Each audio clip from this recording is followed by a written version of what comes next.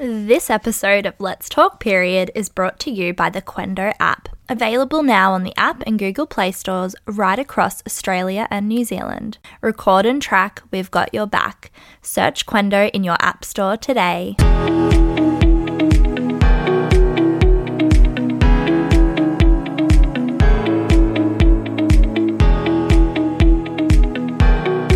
Hello and welcome to Let's Talk Period, the podcast for people who want all things real, raw and reputable. Today I am speaking with the amazing Eleni Gabrielides. Eleni is a sexual health promoter currently completing her master's in sexology. She is dedicated to educating others and smashing stigmas. Eleni has cultivated a super engaged online following through her Instagram account, Sex Talk with Eleni, where she smashes through those stigmas and breaks taboos on all things sex, intimacy, and communication with your partner. Today we talk about what drove Eleni to undertake her master's in sexology, her own experience of sex education in school, why people are getting a vagina facelift, period sex, and why there's so much shame around it, as well as her top tips for engaging in period sex, and so much more. This chat with Eleni was absolutely amazing and we could have continued on for ages. We hope that you love it as much as we loved recording it. Now, here's Eleni. Okay, let's talk period. Hello, thank you for having me here. We can't wait to have you on the show and talk about all things sexual health and periods and all that good stuff. I love talking about this stuff, so I'm really keen as well.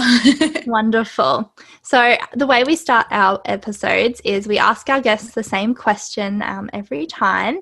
And our first question we always ask is, what have you done to nourish your body today? So can you share with our listeners what you've done to nourish your body today? Definitely. I have to say I'm not the biggest, I guess, holistic health kind of person. I'm very rushed in my everyday life. I've got a lot going on. So for me, it's just sleep.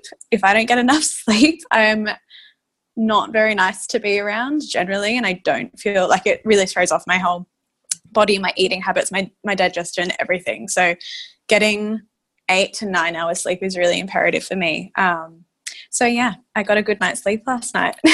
Wonderful. That's always a great way to start the day. Yeah, definitely. I was talking to one of the nutritionists who we work with yesterday, and she was just talking about the importance of sleep again. So yeah, I think it's something people often overlook, but so important. So yeah, good job for definitely getting that sleep. Thank you.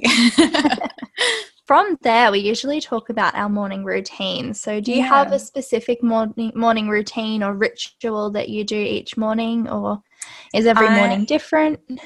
Every morning is pretty the same. Like I said, I do like my sleep, so I try and sleep for as long as I can before I need to get up and go to work. And where I live is quite cold. I live in Canberra, so we're getting into the colder mornings, so it's quite difficult to get out of bed just generally.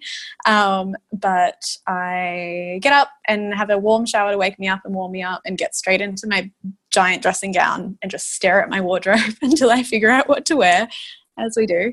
And then shove some food in my face, usually avocado on toast. But the thing I really enjoy doing, it sets me up for work, I listen to an audiobook in the car on my way to work, which is really vital, I think, for me. It just like hones in my focus for the day and is just a little bit of me time as well while I drive. So yeah, that's my thing. So what have you been listening to? What audiobooks have been on rotation? I have to say, I only just started this. I was usually just like podcast after podcast, but I drive for maybe just over an hour every day in total. So I was going through podcasts pretty quickly. So at the moment I'm listening to Mating in Captivity by Esther Perel. And next on the list, I haven't decided yet what I'm going to invest in. There's a book called Come As You Are that I'm really interested in. And there is another book called The Ethical Slut that I'm interested in reading as well. I've got a big long list. So we'll see what I'm in the mood for. It's important to have a list of books that you want to read through next. Definitely. And they're all on my shelf as well. I just never get time to actually read the physical copy. So I've decided that the car trip is my time to do that. Audiobooks are great because I'm the same. I often don't have time to sit and read, and I know I should make that time, but Yeah. I'm a big fan of audiobooks too for that reason. Yeah, definitely. I'm really enjoying it. It's amazing. Yeah. And Esther Perel is fabulous, so of course. She's changed my life. She is amazing. I want to be her. I follow her on Instagram, and I always love when she comes up in my feed, and I'm like, Esther delivering some goodness again. Exactly. Yeah, exactly. And so with that, we have a health toolkit that we have to manage our health, whether we have a chronic condition or not. So that can be made up of strategies or therapies or items that help us with our health on the daily.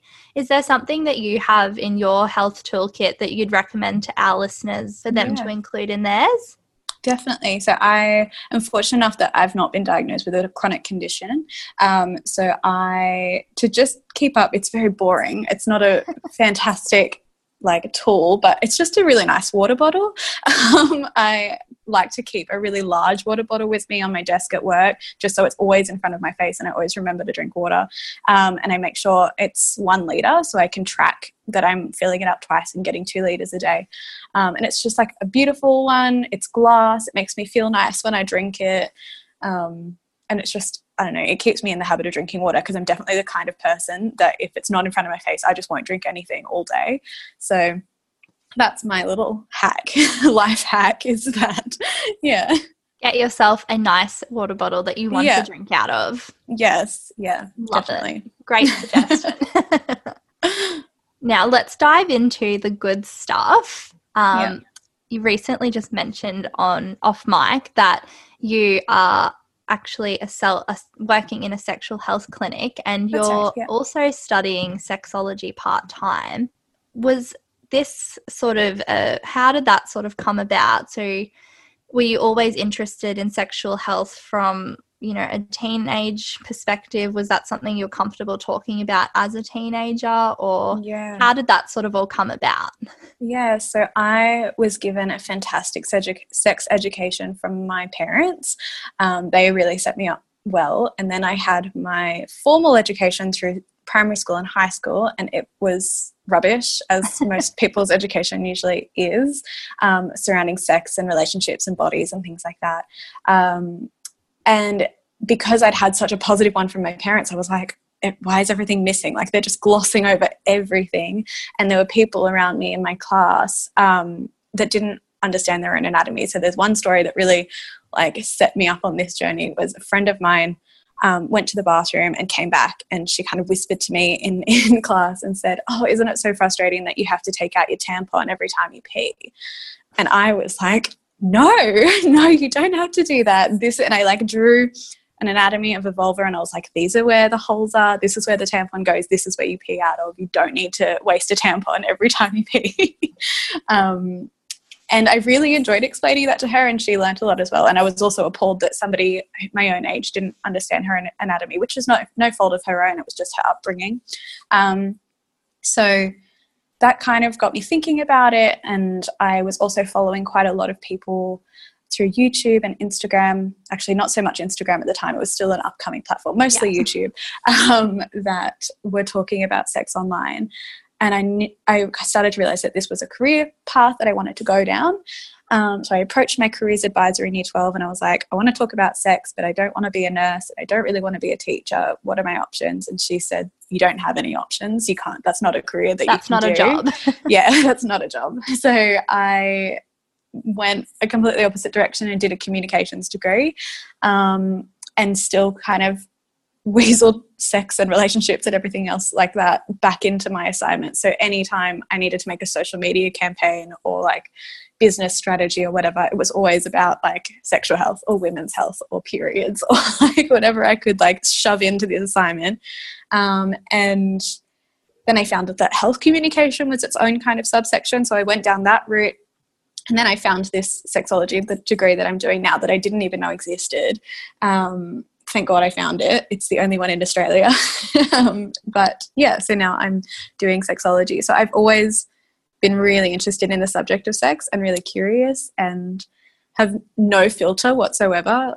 I'm just very open and honest and love hearing people's stories. So it's just always something that I've known I wanted to do. So yeah.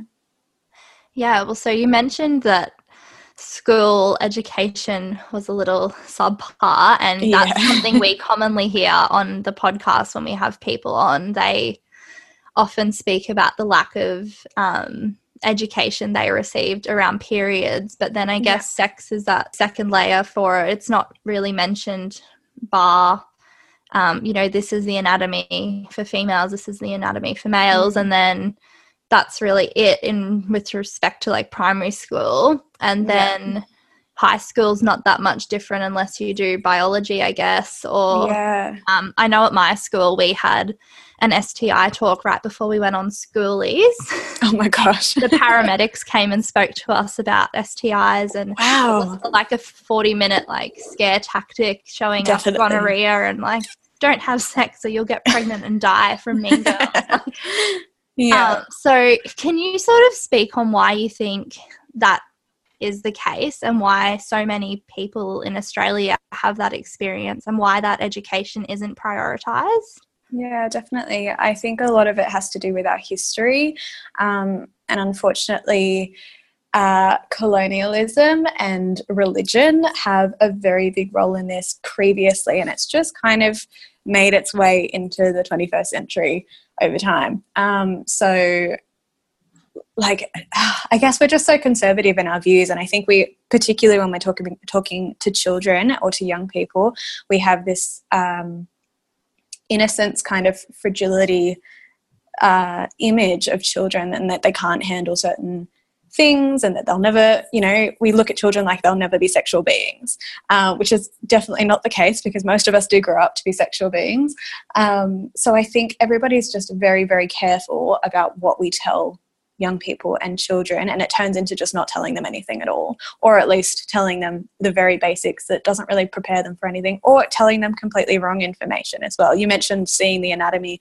I was shown the anatomy of a vulva and it didn't have a clitoris in it. So like there's things like that we're actually telling people misinformation and making everything worse than I think telling them knowing.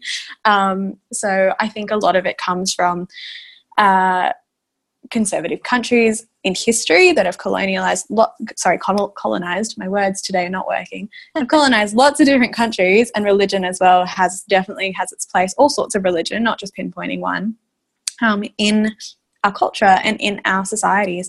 So it's just perpetuated, and I do think we're moving out of it. I think over time, particularly at the moment, we are moving towards a more sex positive society. I think we've been living in a sex negative society for far too long, but it's just the way we move towards that as well, because you could definitely argue that sex is in our media constantly, like it's in our music, it's in our popular culture. We see this very raunchy kind of sex, and I think that's what people are afraid of, that if we start talking about sex education and sexuality, that's the level, that's the extreme that we want to go down, whereas actually most sex educators and sexologists and teachers and nurses just want to go down like the healthy road and be like, this is what you'll actually experience, this is how we treat each other as people and be respectful, and how we stay safer and all that kind of thing. So yeah, it's kind of a lot of different things that perpetuate into this big narrative around, that we make children these like innocent beings that can't have the capabilities to understand these kinds of things, where it's actually not the case. So yeah. Especially when you're coming towards the latter years of high school, you're about definitely 18 and you're legally allowed to consent to having exactly intercourse. Yeah, but we're not talking about it. And you're not talking about it, and so people have no idea, like you said, or they've got misinformation, like having to take a tampon out every time to go to the toilet, like so just what further perpetuates that. And I feel like you said, that it is opening up, but also allowing that space to talk about permission, to talk about boundaries, to talk about respect, and maybe what sex looks like and doesn't look like as well as important too. Yeah, absolutely. And I think conversations around consent can start from like 2 years old, to be honest. That's my personal opinion. It doesn't need to be sexual consent, just consent about sharing. It's about consent about receiving a hug from a family member or a friend, and tickling and like kisses on the cheek, like fun games like children play can absolutely involve consent. And I think people just exacerbate this idea that's, you know, we're going to teach really young kids how to masturbate and do explicit things that it's definitely not on the cards when we talk about sex education. So, yeah. Definitely. And I really think that idea of consent is so important, especially from a young age, in particular with consenting to hugs and hand holding and things like that. I'm a teacher as well. And so I have primary education as my background. And I remember when I was on prac, one of my mentor teachers was like explicit on making the kids all hold hands, and they always had to hold each other's hands even if they didn't want to. And it's sort of like that idea of being forced into something that's not imperative from such a young age. It's sort of so I think it's super important to start educating. So when I got into the classroom, that was something that I was really keen on saying, like, you don't need to hold your partner's hand, like you can just walk beside your partner, you don't need to. Oh, good on you. So, no, I think it's definitely a space that can be improved upon, and I'm glad to see we're getting somewhere with it. Thank you. No, of course. And with regards to your sexology degree, is there a particular path that you want to go down when you finish, or is there I'm very interested in sex education, so I would love to be a sex educator. I'm also really interested in the whole like sex tech space, so sex technology, looking at sex toys and other objects that aid us in our sexual lives. So I'm really curious about kind of making that more accessible to people as well, because I think there's a lot of shame and stigma around sex toys, and a lot of physical adult stores are very I guess creepy feeling, or they're very claustrophobic and they feel really inaccessible in a lot of ways. So I would really like to try and figure out a space that I can create that feels really welcoming to people. But also the degree prepares me for therapy as well. So I can also go down that route if I want to. So there's a lot of options that are open to me. And I don't know, I've started the degree on an education kind of pathway, but things may change. I've got no idea. So, yeah. Exactly. You just sort of take it in and see where it leads you. Definitely, yeah. And I'm surrounded by so many amazing people, my peers and the teachers as well are just fantastic. So it's a lot of inspiration going around.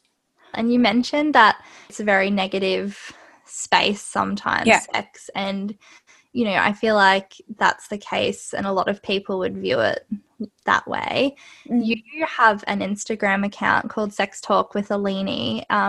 Why did you start that Instagram? What was your reasoning behind that? So I was having a bit of a reflection a couple of years ago, just generally about social media, and I wasn't using Instagram for my own purposes all that much. I didn't really like the whole highlight reel aspect of it. It was making me feel really uncomfortable. And I was having these kinds of conversations about sex, like random little facts about bodies and how things work and that kind of thing, to friends or like my colleagues at work who were interested. And I kind of thought, like, why can't I use my Instagram account that was like already a personal account? I was like, it doesn't matter, I'll just like change it and start putting little fun facts about like sexual health or our bodies and things like that in the captions. And then that kind of adapted into what it is now, which is more like consistent posting, which is a lot more than I signed up for, but I'm doing it anyway. Going through all different types of topics. And I just wanted to contribute to the conversation and use this social media account that I didn't really know what I was doing with it. I wanted to use it for like a public good, I guess, in quotation marks, and try and dispel some of the myths that are around on the internet. And I also wanted to make it a little bit more accessible. I feel like people can, I don't know, they're just scrolling through Instagram like they usually do when they're bored at like 6 p.m. at night, and they can come across a little fun fact that they had no idea. Maybe it's even about something that they have in their body or their partner's body, or they can go to the doctor about something that they didn't know wasn't actually normal and they've been dealing with their whole lives, like things like that. So yeah, that's why. I love that. And have you been able to create an impact? Like, what's been the biggest highlight so far of having that Instagram account? Like, have you built an amazing community? Have people come to you like thanking you for your information that you've been giving out? What kind of an impact have you been able to create? Yeah, I receive the most beautiful messages sometimes. I've had people disclose STI diagnoses to me, or previous sexual assaults to me as well, in my messages, and they're always so supportive of what I have to say, and are always really grateful that I'm speaking out on certain topics. The thing that sticks out to me, though, when I did a week on labia last year, I think, when I started the week, I just kind of was searching the hashtags on Instagram before I even started, and found that the hashtags for labia minora were completely overrun by like plastic surgery companies and things like that, with a lot of before and after images, and it was very like shameful in a lot of ways about showing what kind of labia minora are, like, in quotes, bad or unhealthy, and what the labia minora should look like. And I was appalled. So I started labia week and was talking all about labia and how they come in all different sizes and colors and shapes and all that kind of stuff. And I get really passionate and excited about the look of the vulva, because I think people are really insecure for no reason. And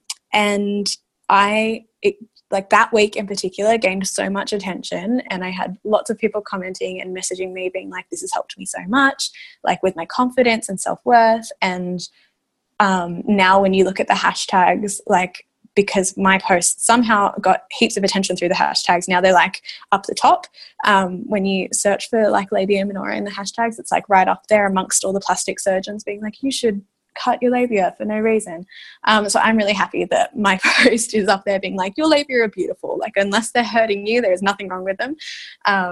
So yeah, that was a really big moment for me personally. So that's beautiful. And, you know, there is that rising trend of like a vagina facelift and going and getting, I don't know why, but going and getting it, you know, to be looking more Instagram perfect. Yeah. And I say that with quotation marks, massive quotation marks around that. Yeah. And yeah, why do you think there's been such a rise in those types of surgeries? Yeah. So, first of all, the classification, the Australian classification in media, in unrestricted media, so things that are below M15 plus, they cannot show genitals with emphasis in quote marks, like that's or that are I guess offensive, and they use certain words. Most of it's like emphasis, no genital detail, that kind of thing. And in practice, that means that anyone who wants to be classified, who's like, you know, movies, magazines, anything, they need to edit out genital emphasis. So with vulvas, that includes the any protruding labia minora and also the clitoris. So when we see vulvas in media, so like the sealed section in Dolly and Cosmo magazines, that kind of stuff, they either have to be stylized, so illustrated or artworks and things like that, or they needed to be airbrushed or blurred in a certain way, or like photoshopped out, which is just disgusting. And I think a lot of people don't know about that and don't know that that's actually in our government law. Hands up, I didn't know that. I'm sitting here like, what? Yeah, so it's legislated that we can't see that unless we're over 15 years old.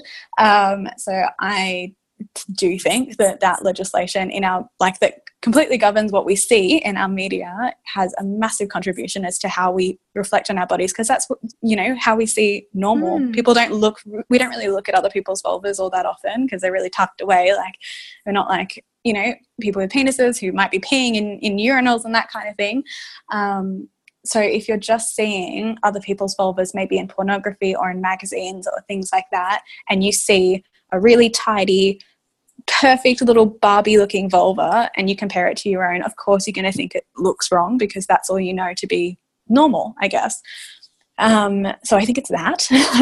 And I think as well, because those laws also govern not necessarily explicit pornography. Most pornography falls into X18, which is restricted, so it doesn't govern that kind of thing, but it does restrict softcore pornography, so things like Playboy and other magazines that aren't restricted. So it's generally just like models posing and things like that. It's not so explicit content. Those classification laws also like cover those types of mediums as well. So the models that we see there also have those Barbie-looking vulvas. So it's just kind of a catch-22. And then, you know, you see more and more that the people that are that are porn performers and models and things like that, a lot of them have had those surgeries themselves. So the people that we are seeing, if we are watching porn, we're just seeing that reflected again. So it's just everywhere, you know? And there's so many aspects of sex and both female and male anatomy that are considered to be shameful, or, you know, they are taboo, like no one talks about them. And exactly, yeah. And especially like sex, you know, I feel like you're saying with the pornography aspect, there's only kind of one type of sex that's sort of shown or spoken about one type regularly. of body as well. So and I think if, you know, the people with vulvas themselves aren't necessarily watching the porn, maybe their partners are watching porn or other people they know are watching porn, so that whole narrative is reflected back to them socially as well. So it's all of that. And we're not shown vulva diversity in school either. I would love to have been shown all different kinds of labia, but we're not shown that. We're just usually shown diagrams and things like that. So true. Now let's dive into period sex. Yes. Let's talk all about that. Something that is a bit I'm sick of saying the word taboo and shameful, but something that's not talked about very often, or if it is talked about, it's considered to be maybe dirty or gross or not something that's brought up very often. Why do you think that is? And, you know, why is there so much shame around period sex? Well, I think, for one, there's a huge taboo around periods. We know that. You guys talk about that all the time. And just in general, in all different countries for all different reasons, bleeding seems to be this disgusting thing. I remember when I was in primary school and I was given my first education about periods, I should say my first formal education, all of the girls, we were given like clean tampons and pads to hand around, and they were like flinging it to each other like a volleyball because they didn't even want to touch it. They were like, ew, yuck, this is so gross. There was nothing on the pad or the tampon. It was like brand new, nothing wrong with it. And that narrative has just continued forever about, for whatever reason, menstrual products and menstruation just being like generally a gross thing, which I think that is changing with time in the media and things like that. We're now seeing ads that have red period blood rather than like blue liquid, which is fantastic. I love it. And more acceptance of things like menstrual cups and other sustainable period products as well, which is fantastic. So there's a big taboo around menstruation, and there's a giant taboo around sex and sexuality. So combined, it's just a huge concoction of shame and stigma and negativity. I think a lot of people have just generally this idea that messy sex equals gross sex, which is obviously not necessarily the case. We have all sorts of body fluids that come out during sex, you know, our sweat, our discharge, semen, and period blood as well, and female ejaculation, I should say that too. But yeah, so I think there is just generally this huge stigma about messy sex, whereas there are plenty of ways in period sex to like control the mess if you want to, or at least make it easier to clean up for yourself. So I'm happy to go through those with you if you want. I've got some tips. So I guess first of all, like,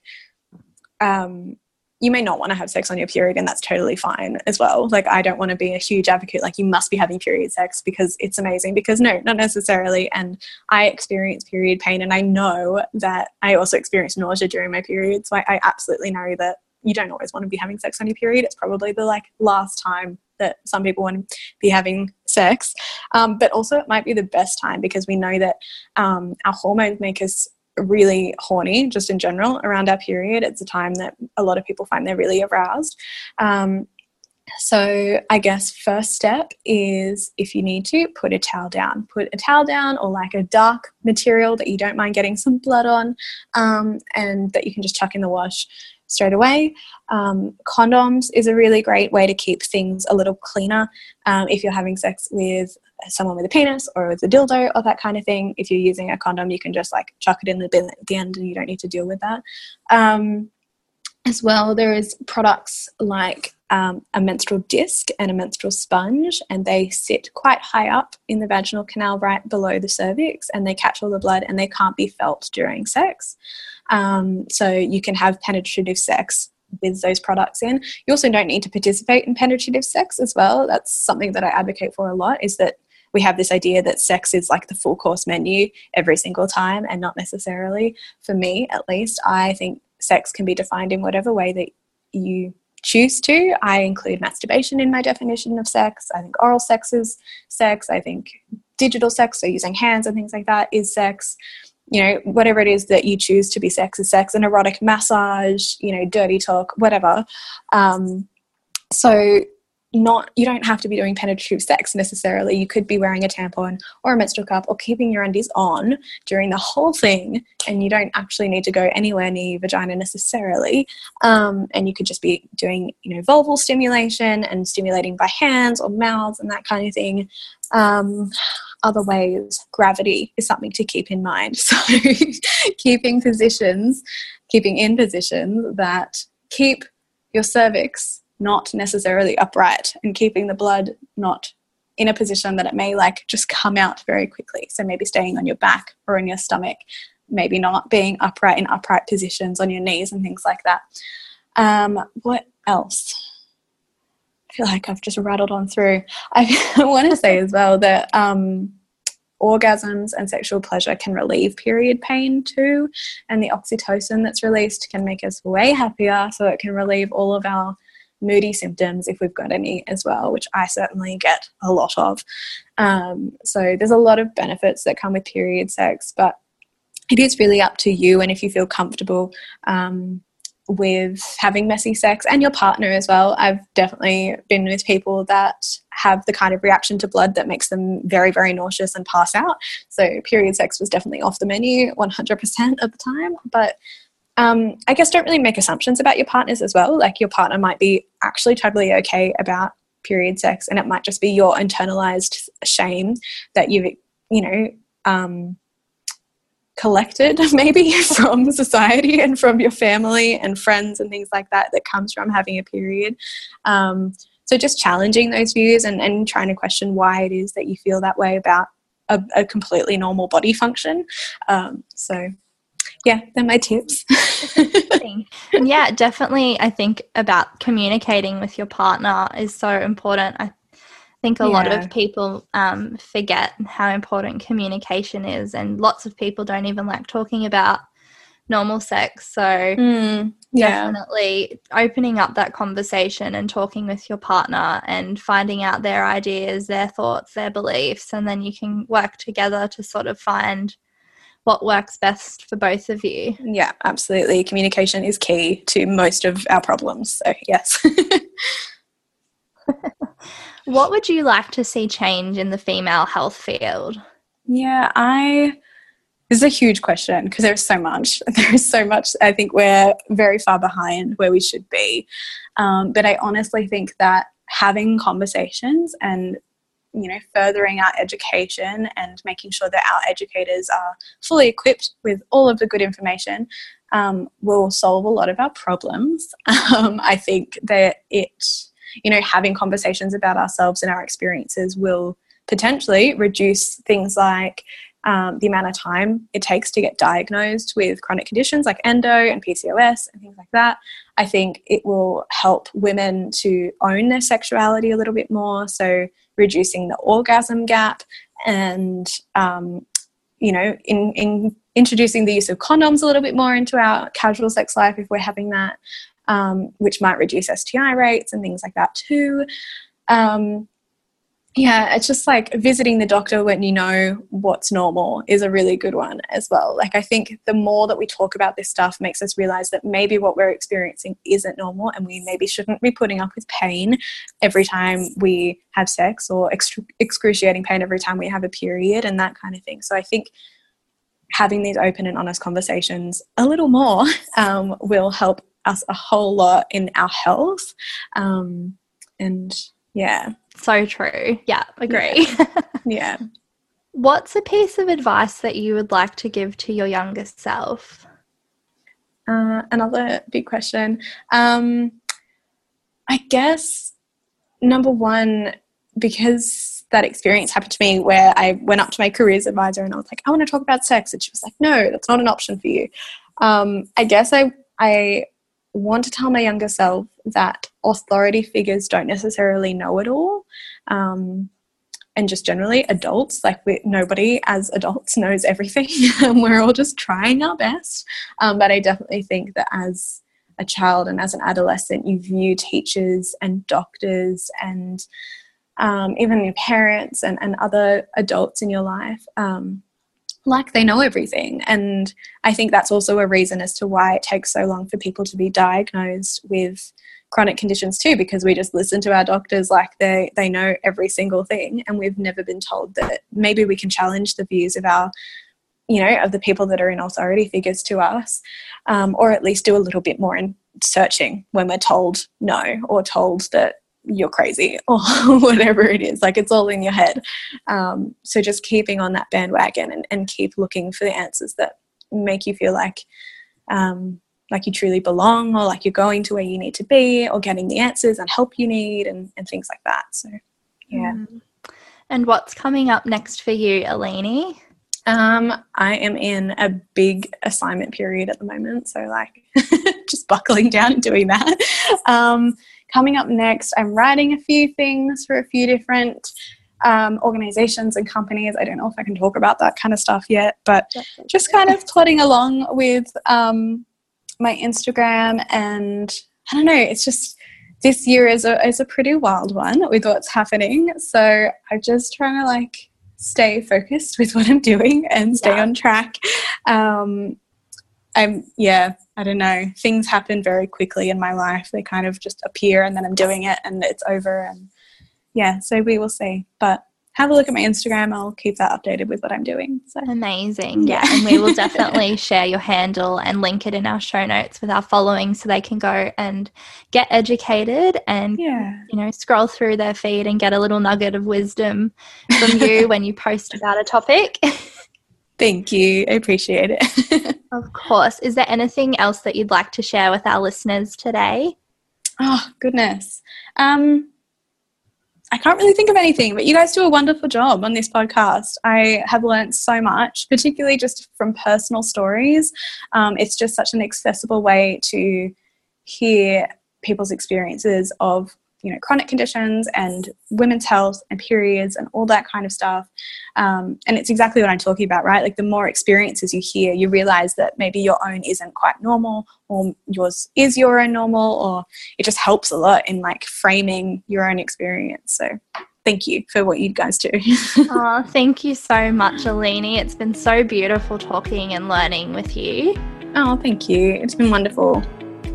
Thank you so much for listening to this episode of Let's Talk Period. If you loved listening to all the things Eleni had to say and you want to learn even more from her, you can follow her on Instagram at Sex Talk with Eleni. If you want to keep updated with what we're up to, you can follow us over on Instagram at Let's Talk Period AU. Also, a shameless plug, but our Quendo app has just launched on the Australian and New Zealand app and Google Play stores, and you can download it right now.